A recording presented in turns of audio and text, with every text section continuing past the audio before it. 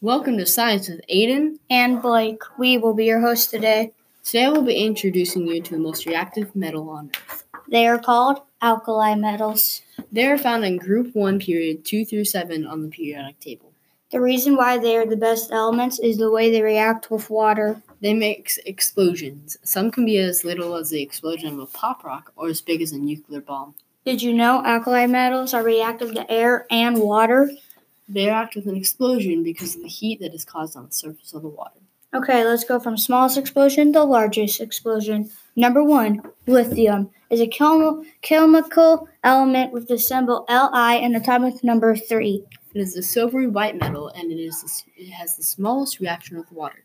Number 2, potassium is a chemical element with the symbol K and with the atomic number 19. It is a silvery white metal. Did you know potassium is used in most of our food? We eat about 3,500 through 4,700 milligrams per day. Now it's time for francium, the most reactive metal in the universe. It has the atomic number 87 with the symbol Fr. Not very much is known about this element, but about a pound of it is more than $1 billion. And it has bigger explosions than a nuclear bomb.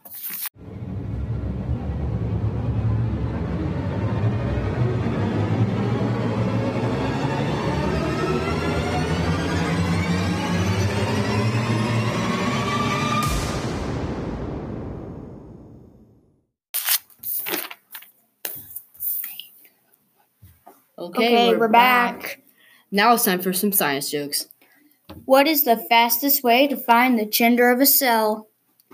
Pull down its genes. How do astronauts organize a party? They plan it. Why can't you trust an atom? Because they make up everything. I would make another chemistry joke, but they are gone. What do you do with a sick scientist? Well, if you can't heal him and you can't cure him, then you might as well bury him. I hope you found this interesting and liked our podcast. That is all.